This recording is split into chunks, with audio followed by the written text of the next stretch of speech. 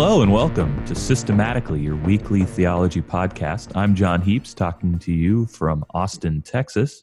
I'm here with Robin Beret. Hey, Robin. Good morning. And Ryan Hemmer. Hi, Ryan. Good morning, everybody. And we're going to kind of pick up where we left off from last week. Last week, we were talking about some of my thoughts and interventions and ideas about the problem of the supernatural. And we mostly surveyed my critical kind of gripes about the discourse. And so today we're going to talk about some of my constructive ideas about things. But Robin is just right in the thick of having a newborn in her life. And so we thought we'd chat a little bit about the various strategies we've had in our households for dealing with being up in the middle of the night with a wee babe. So hey, how's that going for you, Robin? I mean, overall, it's going pretty well. I can't complain. She's been pretty good to us. That, or she's it's part of her long-term strategy where she lulls us into like some sense of like, complacency and whatever, and then just breaks us. Yeah. Not sure. Babies famously disciplined con men. They'll run the long con. Mm-hmm. Yeah, like super long. So we'll see. I think she's waiting until Neil goes back to work, and then it's just me looking after her, like doing like everything by myself, and then she's just gonna like freak out. Yeah. But the nights aren't too bad, yeah? Nah, she sleeps she goes to bed at 9 pretty reliably, no matter what else happens during the day. And she usually sleeps like somewhere between a 3 to 5 hour stretch. Wow. And then after that, it kind of depends on if she slept a 5 hour stretch, she tends to sleep like little 1 or 2 hour stretches after that. And if she sleeps a 3 hour, she tends to give us like 2 3-hour stretches and then kind of the dribblings afterwards. So it's not too bad. The real toss up is how long it takes her to go back to sleep the first time she wakes up. Because that can be kind of long sometimes. And how's Neil? How's he hanging in there? Oh man, Neil's a champ. That man, so the other day we had to go somewhere, and I hopped in the shower. I got out of the shower, and he'd laid her clothes for the day out on the bed. Aww. He packed a diaper bag, and he completely prepped her bath and was just about to put her in. What a boss! Yeah, I'm like, I guess we should bathe her today. It's been like a day or two. When I try to bathe my kids, I do it so infrequently that I can see the fear in their eyes. They're like, we know you don't know what you're doing. Yeah, I bathed her once. She's 4 weeks old, and I've only bathed her once. Wow. He's great. He's usually up with me at night, and so now, when she was young, smaller, she would eat and just fall asleep on the boob and then go right down. But now she likes to eat, and then she likes to just have some time where she's rocked to sleep. So he does that. It's great. Nice. Oh, that's great. Yeah. Ryan, I remember the days when Amelia was so little, and so was the day. So mad. She was so mad. Only at night for the most part. I mean, she was pretty delightful during the day, but it was pretty much like every 2 hours on the dot for the first 4 months. From 7 o'clock to 7 o'clock, basically, was just 2 hours up, 2 hours up, 2 hours up. But we had kind of probably, I'm sure it wasn't equitable, but we had a division of labor such that we had decided, since I really can't fall back asleep once I'm awake, or at least not without a lot of difficulty. So we kind of just divided the night up. So Kate kind of took the first shift, and I would try to sleep as many consecutive hours as I could, and then sort of take over around 4 or 5, and then do everything from there on. And then Kate would sleep as many hours as she could. So what that does in practice, I think, is good, because it gets you a few more REM cycles in there, but it does amplify the boredom problem. Oh yeah. Which I sort of find to be the sort of underrated challenge with nights with newborns is it's boring. Yeah, when the kids are still dumber than the pets. Yeah, There's for certain sure. stretches. It's like, all right, well, Yeah. you smiled at You're me, and like, that's well, cool. I But probably shouldn't turn the TV on because I don't want the light to keep them awake. I want them to focus on what they're doing, and you can't read because again, there's no light on. So you're just kind of sitting in the dark with your thoughts, and most of your thoughts are bad.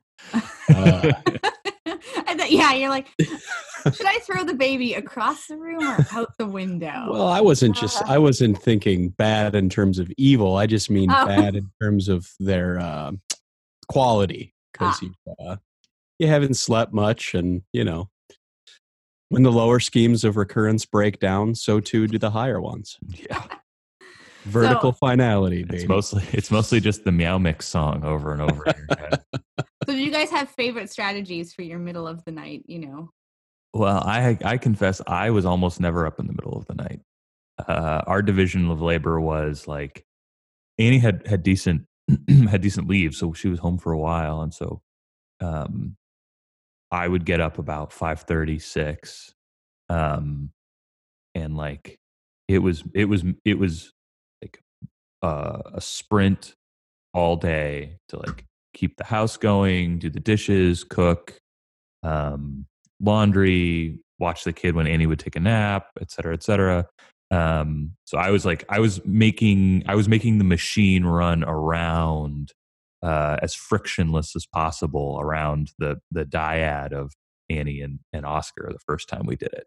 It was more complicated, obviously, when we had number 2, but yeah, the first time we did it, I was getting 7 hours of sleep, 6.5 hours of sleep, which when you have a newborn is pretty good. But then it was just open throttle from when I woke up to when I went to bed every day, just to make so that Annie didn't have to do anything except like be a mom while she was conscious.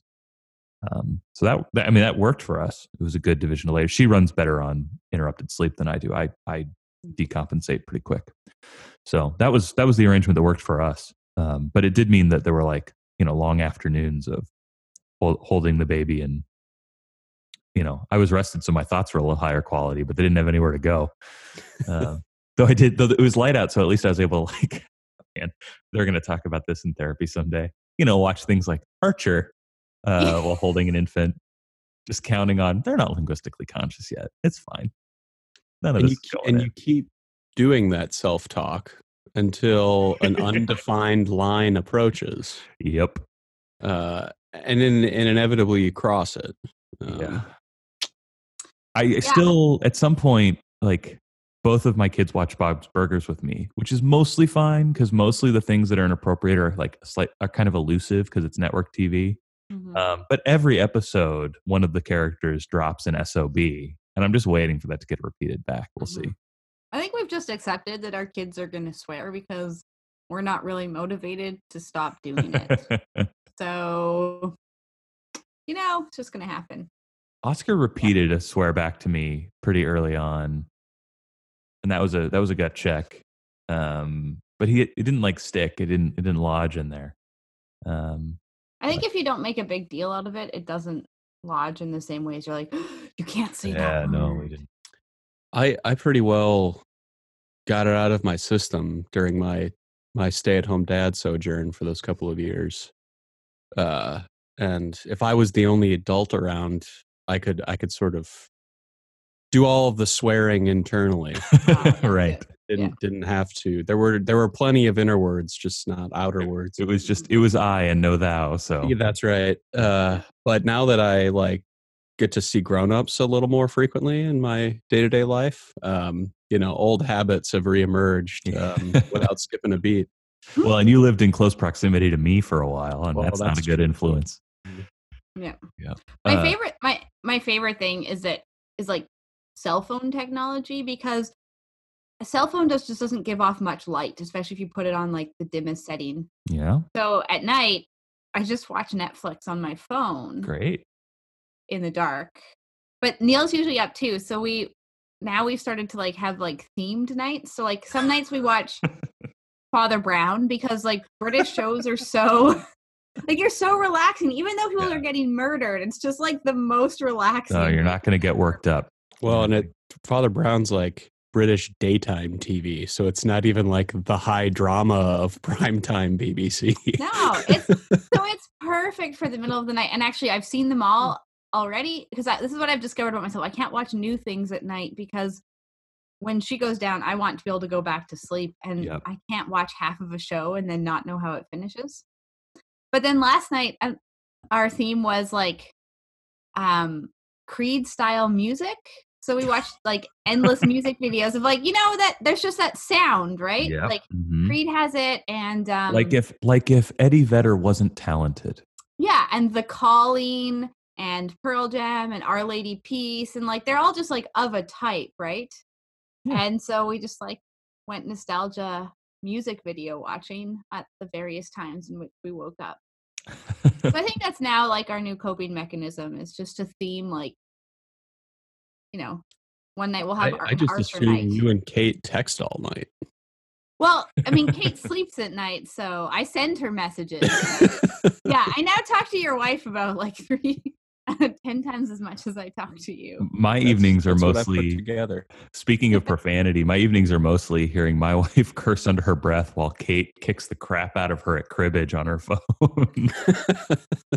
Well, how do I get in on phone cribbage? Well, I think you can ask and you can get, oh you can get man. The worked number in. of times at about 8:45 where I've heard Kate say, "Come on, Annie, just play so I can go to bed." Is, if I had a dollar, Yeah, right. Uh, Gotta monetize. Okay, so last time I gave kind of a long spiel about the history of the problem of the supernatural in its sort of broadest terms, from Augustine up to Milbank and Stephen A. Long and the like, and and some of what I was griping about was the tendency of theologians to not dig into the philosophical issues that are underlying the problematic. And so some of what I want to talk about today is, when you dig into the underlying philosophical questions, and specifically for my money, the questions about agency, you can discover a couple of implications that are in the neighborhood of the way the problems get talked about, but not very often faced up to in any kind of rigorous or thorough way. And one of these is, the problem of the supernatural often gets hashed out in terms of philosophical ontology.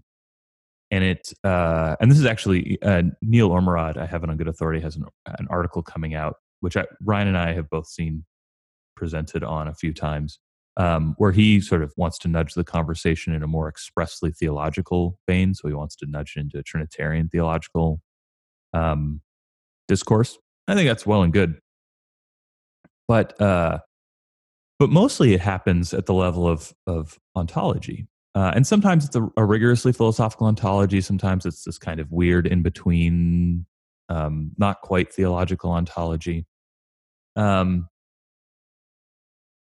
But the thing that Lonergan saw when he was working on his dissertation and when he was revising it for theological studies, and it's published now as Grace and Freedom, is,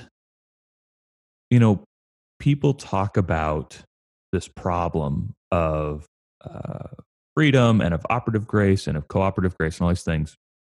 And mostly what people do is they assume that they already know what operation is. They already know what causation is. They know what freedom is. And so you have these debates, lately I see them on Twitter, and it's these fights where it's like, we have no idea if people are equivocating or not, because no one slows down to like define their terms. But Lonergan spends just page after page after page rehearsing Thomas's theory of operation, of causation, and of action. And the really central point for Lonergan in this is an augmentation that Thomas makes to Aristotle's theory of action. Because in Aristotle's theory of action, there is one action And whether something is called an agent or whether it's a patient is something that is determined based on their sort of relative position within the single action. So is the action agency is predicated of one of the terms because the act comes from that, right? It's received from that. And then patient is the one who receives the act of the agent. And so you have a single relation, right? You have a single kind of event of the action. And then the status as agent or patient is something that's defined based on your sort of position within the relation.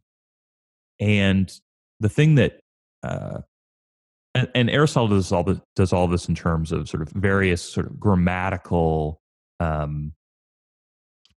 relations in terms of speaking about mover and moved and moving and all this kind of stuff. So it's a little opaque. It's a little difficult to get your head around what he's up to. Though the Greek language helps you a little bit. As always, Aristotle is adapting the Greek language to his technical purposes. And what Thomas does is he says, well, look, part of the issue here is that people assume that the 10 predicaments are species of a genus. He says, terms are not, these predicaments are not all predicated in the same way. And I won't go through all of them, but there's a kind of basic distinction between things which are predicated intrinsically of something, which is to say it's predicated on the basis of the presence of some quality or number or whatever in the thing that you're talking about. But there's also extrinsic predication. And extrinsic predication is where you say something true about something on the basis of the reality of something else. And he says agency is predicated by extrinsic predication, that you call something an agent on the basis of the existence of the effect of the patient. And the reason this is important is because that means that there doesn't have to be something going from possibly an agent to actually an agent doesn't have to involve a change in the agent. Because the truth of the predication of actual agency or agency in actuality is not on the basis of something in the agent, it's on the basis of the existence of the effect. And the reason that's important is because if that's true, you can have an unmoved mover. You can have a mover that is not itself moving. You can have a first cause in that sense, which for Aristotle is a big deal. And Thomas is going to integrate Aristotle's account of the unmoved mover of a first cause into his, what today we call classical theism. And so Thomas is invested in it too. But Thomas, with his usual insight, is able to identify, look, part of the problem of people misunderstanding and misinterpreting Aristotle on this is they don't understand the proper mode of predication, this extrinsic mode of predication. And so from this you'll also get sort of an account of divine of creation and of divine agency in general that's by contingent predication. So how is it that a God who acts necessarily can have contingent effects? Well, you predicate things truly of God as effects of God's action, and it's on the basis of things that are themselves contingent. And how do you know they're contingent? Well, they have God's action as their condition, which we're going to come back to. Anyway, questions about that? Well, so then theologically, they would say like there are things that are like, so that God's agency is extrinsic to him. That seems like a strange claim to make. No, so it's predicated extrinsically, right? So God's act is still intrinsic to God, because it's God's act that's communicated to the effects, as in any case of causation for Aristotle, right? The agent of some effect has to itself be in act. The question theologically is: are there any ad extra acts of God? Are there any acts that God is the agent of that have an effect that isn't just God's own necessary eternal being? Obviously, to speak of God as an effect of his own action is like a little weird, but you take the point, maybe, huh? So this is maybe a good contrast. So Stephen A. Long makes this mistake. Stephen A. Long says that being the cause of the world is accidentally predicated of God. Which is weird because accidents are intrinsically predicated of something, and so to say that God being the cause of the world is accidentally predicated of God is to attribute to God, an accident to God. And Lonergan's very careful not to do that, and that's why he develops this notion of extrinsic predication, where he says, no. The statement of God being the creator is it's still a true statement about God, but it's true on the basis of the existence of the effect. So these statements are simultaneous in truth, right? Which is to say that creatures are the effect of God's action. It is simultaneously true then to say that God is the creator of creatures. And both of them are true on the basis of the same thing, which is the existence of creatures, the existence of things that are not God, that God causes to be. And this is, of course, the ground of the endlessly misunderstood claim in Thomas that God is not really related to creatures. Right? Creatures are really related to God because the real relation they have is one of absolute ontological dependence. Whereas God is not really related to creatures in the sense that, like, there isn't going to be that kind of duality.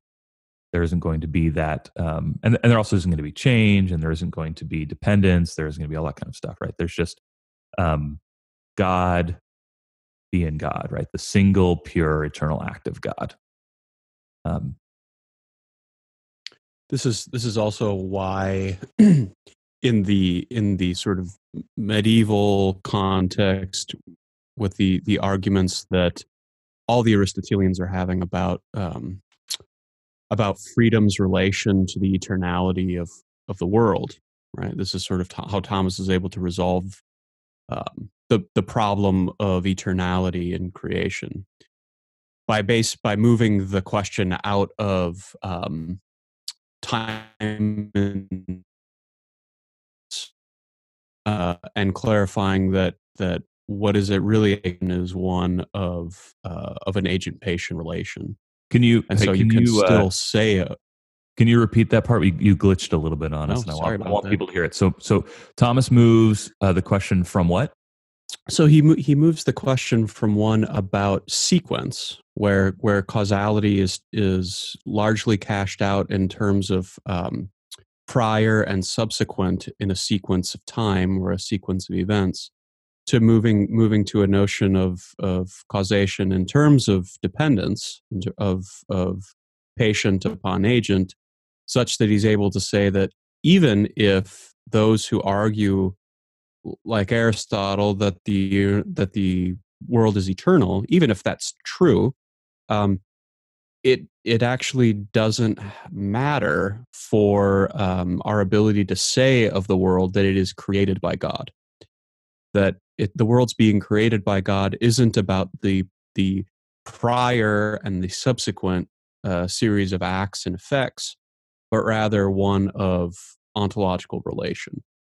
That the world that is, even if that world is eternal and has never not existed, exists as a relation of dependence upon God. Go ahead. No, I'm just wondering how that works. Like, I mean, because like the entire argument, Trinitarian argument, say with the Arians, is about whether like Jesus is also eternal, whether at some point he was created, right? Right. And so then they say, well, no, he was always eternal. But surely if the world can be eternal but still caused by God, then don't you end up with a Trinitarian problem where like Jesus could be eternal, but like, well, in the creed it's not in the creed it's not put in terms of eternality. It's put in terms of creator-creature relation, right? Right, but I mean, not made. But functionally, how do you have a causation, like a different causation, without time being involved? because it's about the sufficiency of a thing to be the principle of its own first act.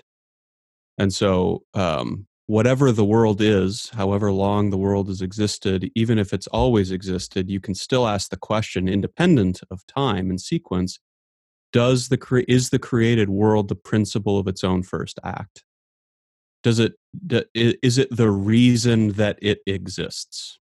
This is maybe the place where I can tie it into the supernatural, right? So one of the possible gripes is like, okay, cool, you're talking about providence, you're talking about the doctrine of creation. What does this have to do with the nature grace problem? And this is another augmentation that Thomas brings to some of these insights. Is so with, I mentioned this last time, but with Philip the Chancellor, with Albert the Great, with Propositinus, you get this notion of two orders within creation. You get and this is where you get the sort of the theorem of the supernatural, right? You have reason is the highest thing in nature, and faith is above reason. You have the natural love of God, and you have the supernatural love of charity, which is higher than that. And so you have two orders that are disproportionate to one another, right? There's the love that's proportionate to my being, and there's the love that's disproportionate to it. There's the sort of mode of cognition that's proportionate to my being, and there's the mode that's disproportionate and has to be given as a gift. And one of the things that Thomas takes from that formal relation, that theorem, is it augments his theory of transcendence. So that one way of thinking about God being the creator is that no creature is proportionate to being the cause of existence. That only God is, because God is pure, infinite act. Only God is proportionate to being the cause of existence in everything. Right, back to the creeds. Right, all things, visible and invisible. And that's sort of why the logic of the Nicene Creed works, right? Is you can sort of have this exhaustive dichotomy of, well, look, if God the Father is omnipotent, maker of all things, and Jesus is not made, well, then there's only one other column that Jesus falls into, and you don't necessarily have to do it in terms of sequence, in terms of time, in terms of the contrast between time and eternity. With angels, you're going to have a similar kind of problem, because angels seem to have a capacity for a kind of change that's not temporal. So you get all those kind of things. But the root of it is so on the one hand, from theology, Thomas's ontology takes this notion of disproportion, this theorem of the supernatural, and augments his theory of the Creator's transcendence with it, because only God is proportionate to being the cause of existence per se.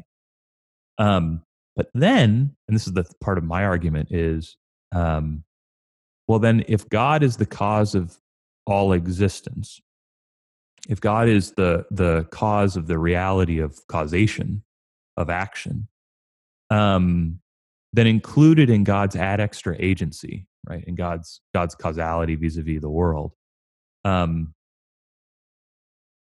have that general relationship of God.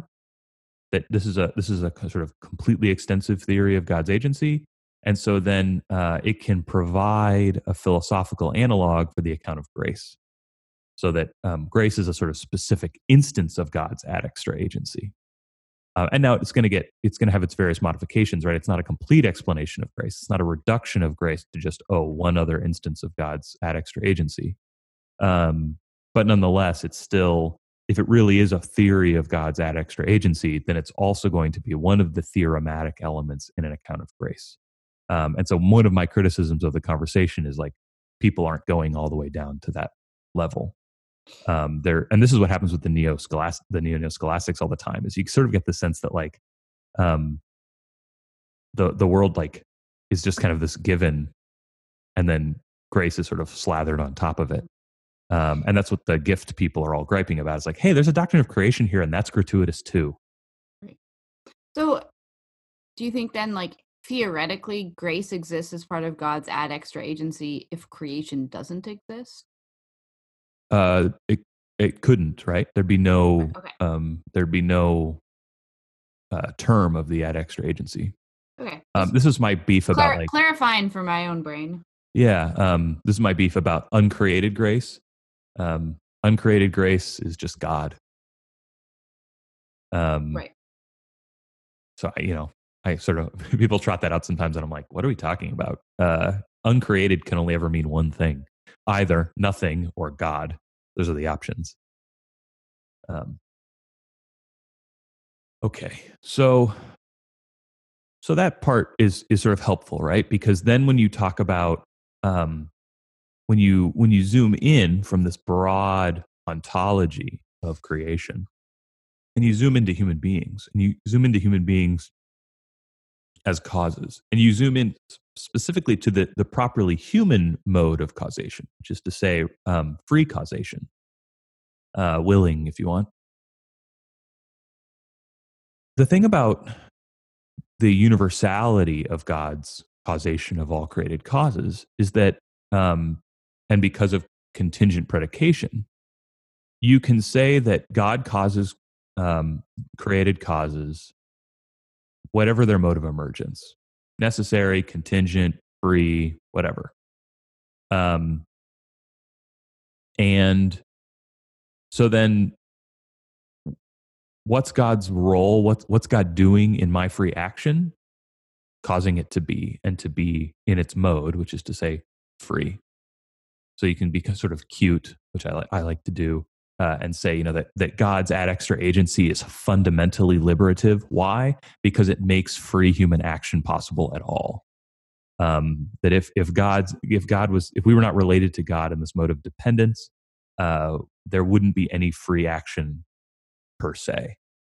And so you get the sort of thing that Blondel will play with sometimes, which is that human autonomy is rooted in a heteronomy, right? That there couldn't be any human autonomy unless there was this heteronomy with regard to God's action and God's intention. Pink Airs has an article about that in Thomas too, right? About I can't remember the title of the article, but the subtitle is like Autonomy and Heteronomy in Thomas Aquinas. Yeah, I think I've read that. It's good. And it kind of makes the same argument that for Thomas, like, there's no division between heteronomy and autonomy because human autonomy is only fulfilled in doing what God wills, and therefore, basically, they end up being the same thing. Right. But then so this brings me to this is sort of my first constructive point, which is, but if God's ad extra agency causes things to be in their mode of emergence, then what does God will? Well, at the very least, God wills our freedom, and not just our freedom, like in general, but like the exercise of our freedom, and not just our freedom as like order to the good or something, though that too, but our freedom like as free, whatever freedom is. And so one of the things that Lonergan's good and critical of in approaches to the question of grace and freedom prior to Thomas is you get accounts of grace and freedom where freedom is articulated in terms of grace, right? Freedom is just like doing what God gives you the grace to do, which doesn't help you solve the problem of like, but how is that freedom? Because you don't actually have a stated theory of freedom in those terms. You really just have grace. And so this is part of what the theorem of the supernatural is supposed to do, right? It opens up what Lonergan calls a line of reference called nature. It lets you speak of nature, and also too then of freedom, just on its own terms. Now, admittedly, in the concrete, grace and freedom are mixed together, but that's like why there's a question. And so, yes, this is a kind of tool of thought, but that's the whole enterprise is a problem of thought, right? I have a question to which I need an answer, and that's like what thinking is. Well, it also helps you then to avoid the error of thinking that anything you don't as yet understand is a divine mystery. Right. Right. It allows you to clarify the questions that you don't have answers to because their answer is disproportionate to human knowledge because it's a communication of the divine nature. And those questions that are just like difficult and require more work. And the great breakthrough that the theorem makes possible is it clarifies that the question of human freedom and of human free action is not a question, the apex of whose intelligibility is hidden in God. It is a quote unquote natural problem. It's a problem whose answer is proportionate to human understanding. Right. Grace, however, is not. So, in theory, we can explain human freedom. Yes. Yeah. Which doesn't make it easy or likely. It just means that in itself, it is proportionate, and it doesn't make your theory right and all that stuff. But this is one of the This is one of the big problems, especially in Milbank, is there's a tendency to appeal to paradox on the question of human freedom and of creaturely being in general, in a way that, like, yeah, paradox is helpful for articulating what the question is, but it's not an answer to the question. It's like explicitly not an answer to the question. Well, you're not Lutheran. True. Okay, so what was the point of sort of getting into that? Well, the point of getting into that is that, well, if God is the cause of all created causes, without exception, and that includes my free action, and so part of what God wills is the exercise of my freedom, then you get into this, and its effects, true, which we'll get to later. Now you've got this weird rebound effect where, does God's action make any difference? Well, yes, in that God's action makes a fundamental difference, which is to say, it makes the absolute difference. It makes the difference between being and not being. But at least at the level of this philosophical ontology, is God acting in this cause differently from that cause? No. Is God acting differently in this human action from that human action? No. God's acting on all of them universally to cause them to be at all. And so can you have a science of creaturely being that just like algebraically cancels God's agency? Yeah. Because God's agency has the same value on every side of every functional equation you could gin up.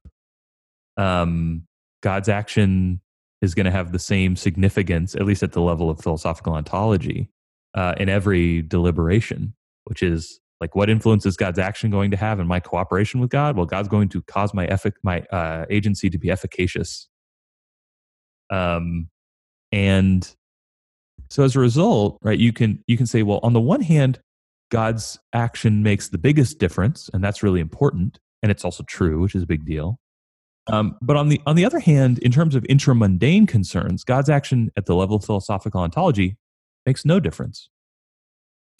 It's you remember the well, you guys have undergrads, so of course you have shown them David Foster Wallace's, this is water speech. Yeah. Knowledge. And the dad joke that the entire speech is predicated on, right? Is one What's fish water? Asking another fish what water is, and the response being, WTF is water. Yep. So there's the universality of the aquatic environment is such that you don't actually have to ask or answer the question of what water is in order for the entire ecosystem to truck along for you perfectly normally. Right. So any kind of universally given set of circumstances or universally applied set of acts is such that you can consider the effects while having bracketed that universality, and the data don't change. And you also, oh yeah, go ahead. I was going to say that kind of fundamentally separates then like human action from then the miraculous, I guess. Like we can talk about basically God's like direct intervention or action as separate from or different than his action that basically supports the existence of human act or human freedom. Like I'm just wondering what you do with the miraculous or God's direct intervention in this scheme. At this level, my argument would be there can't be any philosophical consideration of miracle. Miracles are just events, and the question is, do they occur or don't they? And not even as a class, right? Just like, did the event occur? Yes. Okay, then it's possible. But then We're can't you done. talk about the causation of that event philosophically? Yeah, but when it comes to God, the causation is going to be philosophically no different from any other event. God caused it. Right. Done. And that's the whole discussion at a philosophical level. And we know God caused it because the event exists or it happened, and it's not the principle of its own existence. And Right. That's it. That's the whole That's thing. the whole thing. Now, theologically, you can talk about miracles because you can, on the basis of revelation, make specific claims about what God is doing in those acts. Right. But at the level of philosophical ontology, yeah, I just don't think you can distinguish miracle as a category. You can say, boy, that existing event sure is confusing, and I don't know why it happened. But I mean, I made this point to Matthew Levering one time when he was at Marquette about the resurrection. I said, look, from a philosophical standpoint, or even I think he was talking about apologetics, like the resurrection is just a really unlikely resuscitation. Mm-hmm. The theological claim about the resurrection is that God has done something, and that for philosophy is just going to be mystery. It's going to be something that you can't say anything about philosophically, and you have to, on the basis of revelation, make some claim. But let's put a flag in that because that's going to be another point I'm going to come back to. In the sort of there's this first point about what I call the ambiguity of being, which is that you can't, because of the universality of the divine concursus of cooperation of causes with God. There's this ambiguity philosophy faces to either give that dependence of every created cause on a transcendent term significance, but a significance that's heuristic, right? That philosophy can't know like what God is or what God's intention is. Or you just bracket it and you say, yeah, like that's a question you can ask. Why is there something instead of nothing? But like answers don't seem to be forthcoming on that. And the answer that would come wouldn't necessarily make any difference anyway, philosophically speaking. And so we're just going to take existence as a matter of fact. This is what Sartre does in Being and Nothingness. Is he basically says like, look, being is self-identical plenitude. And so the idea of like explaining why there's being, stop it. You don't need to ask that question. There's no answer to that question. Being just is. And in fact, in order to get the sort of reflective distance to ask that question, you have to introduce nothingness to being. And so really, it's nothingness that explains the determinateness of being. And then he has, pages and pages of his arguments about that. I'm not sure if this is just a really stupid point but I mean, if that's the case, right? Mm-hmm. And being just take as, but your entire kind of philosophical thing you've put forward only makes sense because it's predicated on the existence of God. Yeah, that's exactly right. You've grounded your entire philosophical argument here on a theological point, right? Yep. Okay. Right. Very good. No, exactly. That's very good. So the ambiguity isn't just an ambiguity at the level of philosophical contents. It's also an existential ambiguity because there is a pre-philosophical decision that the philosopher has to make with regard either to consider that being has some explanation, though it's transcendent, or being has no explanation. Right. And so this is what I do with Blondel and Sartre, right? So on the one hand, Blondel says being is fundamentally explicable, but the explanation is transcendent and so not available to philosophy. Or Sartre, who says you don't have to explain being. But because the decision is pre-philosophical, it's the way in which the basic comportment to reality of the philosopher sets out two sort of basically diverging tracks in philosophy. It's what Lonergan eventually will call intellectual conversion, right? Right. But then what's the fallout? So, I mean, you're bracketing being either way for freedom then. I mean, is your account of human freedom substantially different if you just decide things exist because they exist, or things exist because God? So in the case of freedom, the answer would be so if you take the sort of Sartrean view, right? Radical freedom. Yeah, no, exactly right. Is that's the sort of irony of being in nothingness, is that he's so concerned about bad faith, right? And what do you do in bad faith? Well, you come up with these sort of reasons that explain your action, when the real explanation for your action is you decided. You have freedom, and your freedom is. And he says in Existentialism Humanism, right? We are alone and responsible for our actions. And the irony is, like, you've got this long philosophical treatise giving reasons for, like, what at bottom for Sartre is a pre-philosophical decision, right? To just decide that being is fundamentally not an explicable thing, but is just a mere matter of fact. So Being in Nothingness is a book in itself, a manifestation of bad faith. If, like me, you think being is fundamentally explicable.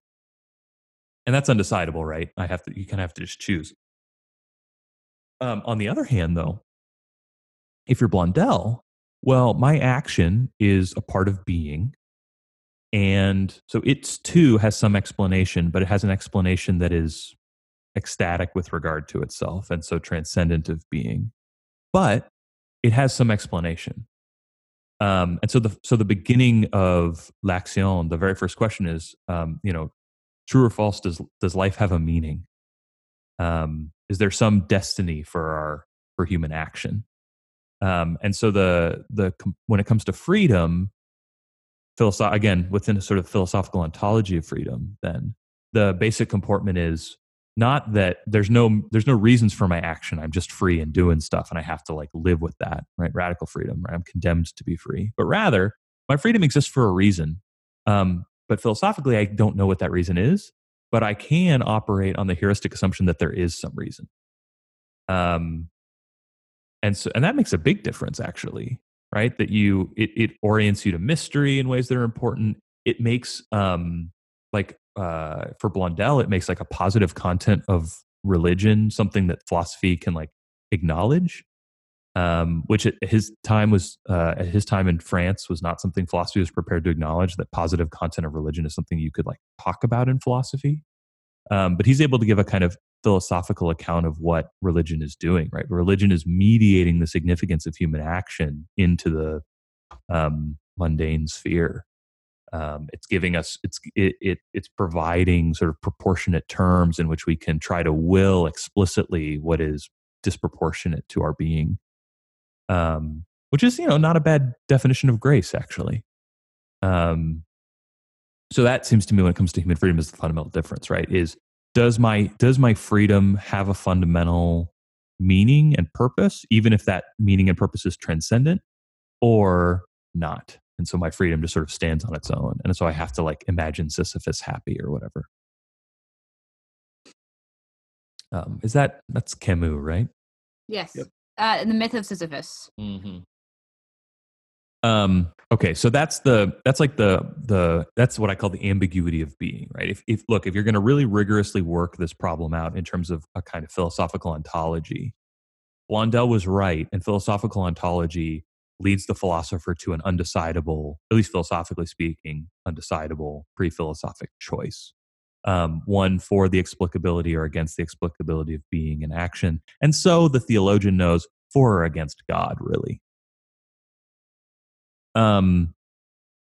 However, Ryan put an asterisk on one of my articulations earlier, right?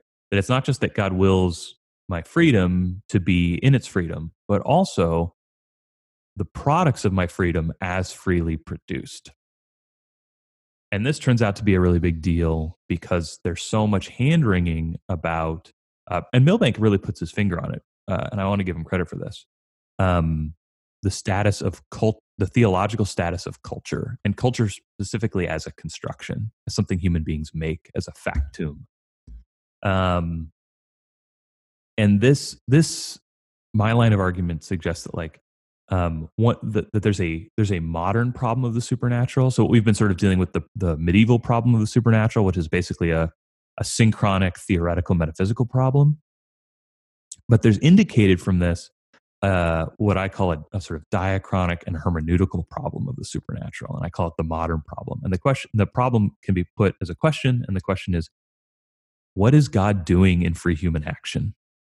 What is God up to? So if we take with Blondel the basic poll that says free human action has some meaning, has some purpose, but the meaning and purpose is supernatural, is transcendent.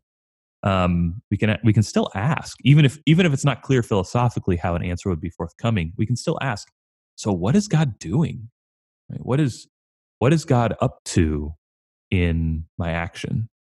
And this is a different question than the medieval question. Right? The medieval question starts from doctrine, and so it says God is up to something, and the question is, okay, how? Like, how's that working? How is God's action at work in my action?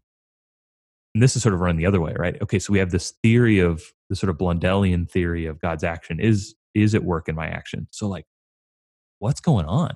What's God doing? What's the program here?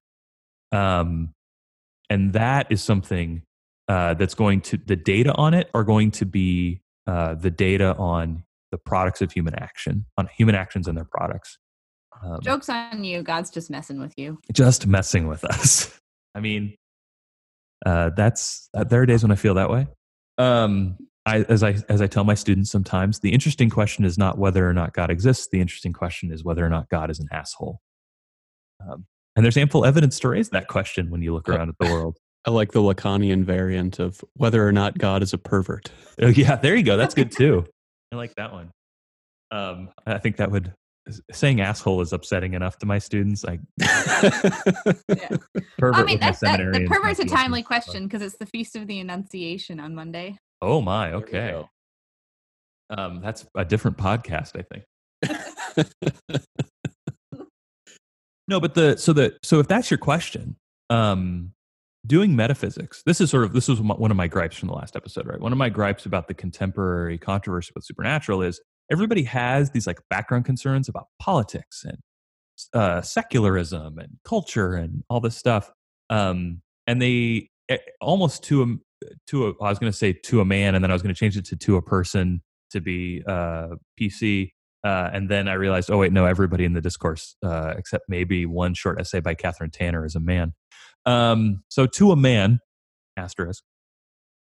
The arguments are all metaphysical arguments. Everybody tries to reduce these problems of politics and culture and secularism and all this stuff to, well, yeah, but if we just get our ontology right, and the problem with modernity, right, is, oh, that fucking Scotus and Occam, they messed up the ontology, and so now we have this disastrous modern Western culture or whatever the beef is. I love the nominalist fall paradigm. Oh, it's so good. It's right? so good. You can have this high medieval repristination project, except what we mean by medieval is really like kind of particular instances of Renaissance Catholic thought, but never mind that. If you're interested in this question and you're listening to this podcast, go find Sean Larson's Modern Theology essay about Milbank and Hooder on the natural desire to see God, where he takes Milbank to the cleaners using Walter Magnolo's decolonial thought. It's so good. But I'll let you read it because if I rehearse it, we won't have time.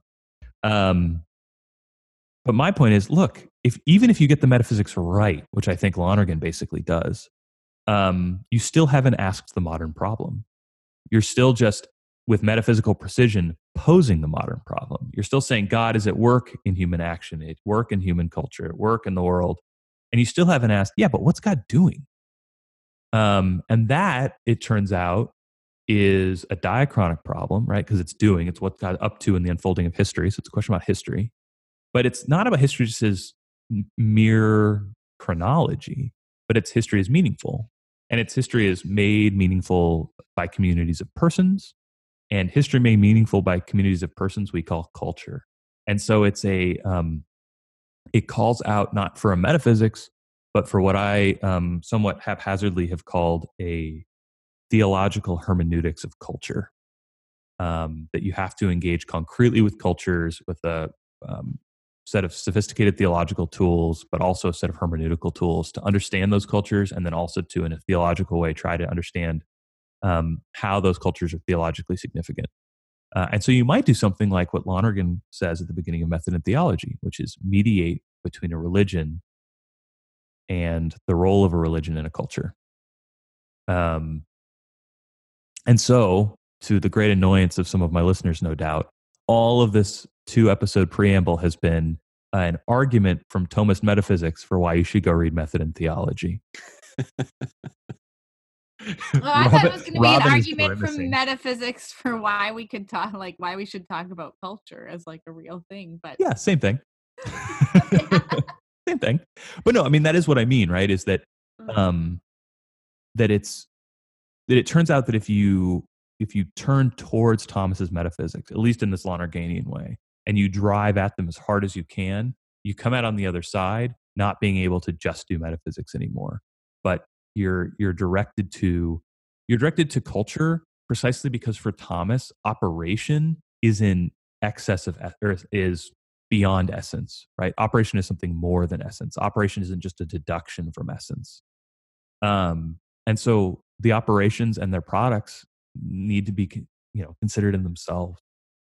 And especially when they're created by human freedom and human freedom in its cooperation with God, right? Because now it also has a theological significance, because God is up to something in our cultural making. And we need to understand as theologians, like, what that might be. And you have to be, because you're dealing with the those effects as meaningful, and dealing with that meaning as it accrues diachronically. It's another way of saying you're dealing with culture concretely, empirically, etc. And when you do that, you have to recognize the fact, or reality is going to at least push you to recognize the fact, that there's more than one scheme of cultural making happening at any given time, and indeed across time. Mm-hmm. And so the consideration of God's action in terms of the effects we call culture is going to be a pluralistic project. Yeah, it's in terms of cultures. Exactly. Mm-hmm. That's right. So anyway, that's like the constructive piece of what I've been working on, is that, if you really drill down to the philosophical piece, right? If you take the impulse to deal with this in terms of philosophical ontology really seriously, and you engage with it in detail, you can come out on the other side recognizing that there's two problems of the supernatural: a medieval metaphysical one and a modern hermeneutical one. And you can also realize that in terms of philosophical ontology as a project is a fundamentally ambiguous project, rooted in a kind of fundamental pre-philosophical choice, which is just another way of saying, like, that people make philosophical ontologies, and people have basic existential horizons. Yeah, I don't know though, because like the problem here is it's really hard to get rich off of like acknowledging the value of like all cultures. Whereas, I mean, if you're willing to like conquer most of the world because they're inferior, export your culture, import all their resources, like, it's just, you can be racist and you can, subjugate people. And I just think it's just racist. It helps. Yeah, that's what I mean, right? Like it, and you can subjugate all these people, and you have like this like great valid reason for it. I just think that you're just going to get a lot richer in life. Well, if you reject this view and you just take a classical metaphysics, which says there's one correct culture, right? So yeah, I've heard your argument, but I don't know that I'm. Well, and my did the P&L and decided, the numbers just don't add up. They don't. I mean, this is not coming out in my favor. As my father said, if I'm ever rich, it'll be by accident. Well, and my little bit of thumbing my nose at Catholic theology here, at least in my context, is, it lets me say that, like, the increasingly pluralistic, decolonial, culturally sensitive, et cetera, modes of Catholic theology are good and needful. Why? Because of Thomas's metaphysics, which, feels pretty good. I bet that really flies at like Ave Maria. No, everybody's going to hate it. Nobody wants. This is I was saying last week, this is my spiritual gift, is to come up with sophisticated metaphysical theological solutions that nobody wants. I like it. Well, that's probably as good a place to stop as any. Thanks for listening to me ramble about all that stuff. We are on the Twitters at Systematic Pod. You can send us an email if this has really pissed you off at systematicallypodcast@gmail.com. If you want to help support the show, I know there was probably a little lag a couple weeks ago in episodes coming out, but we're working on getting that fixed. But if you nonetheless want to help support us, you can become a patron of the show at patreon.com/systematically. If you just give a little bit each month, it helps us cover some of our expenses. It helps make the show more sustainable. Our intro and outro music, as always, is track 14 off of Ghost 2 by Nine Inch Nails. We really appreciate you listening and tuning into the show. If you enjoy this and want to help other people find it, if you could go to your podcast portal of choice and leave us a review and subscribe and make a comment, all those things would be really helpful. And finally, go out there and be reasonable.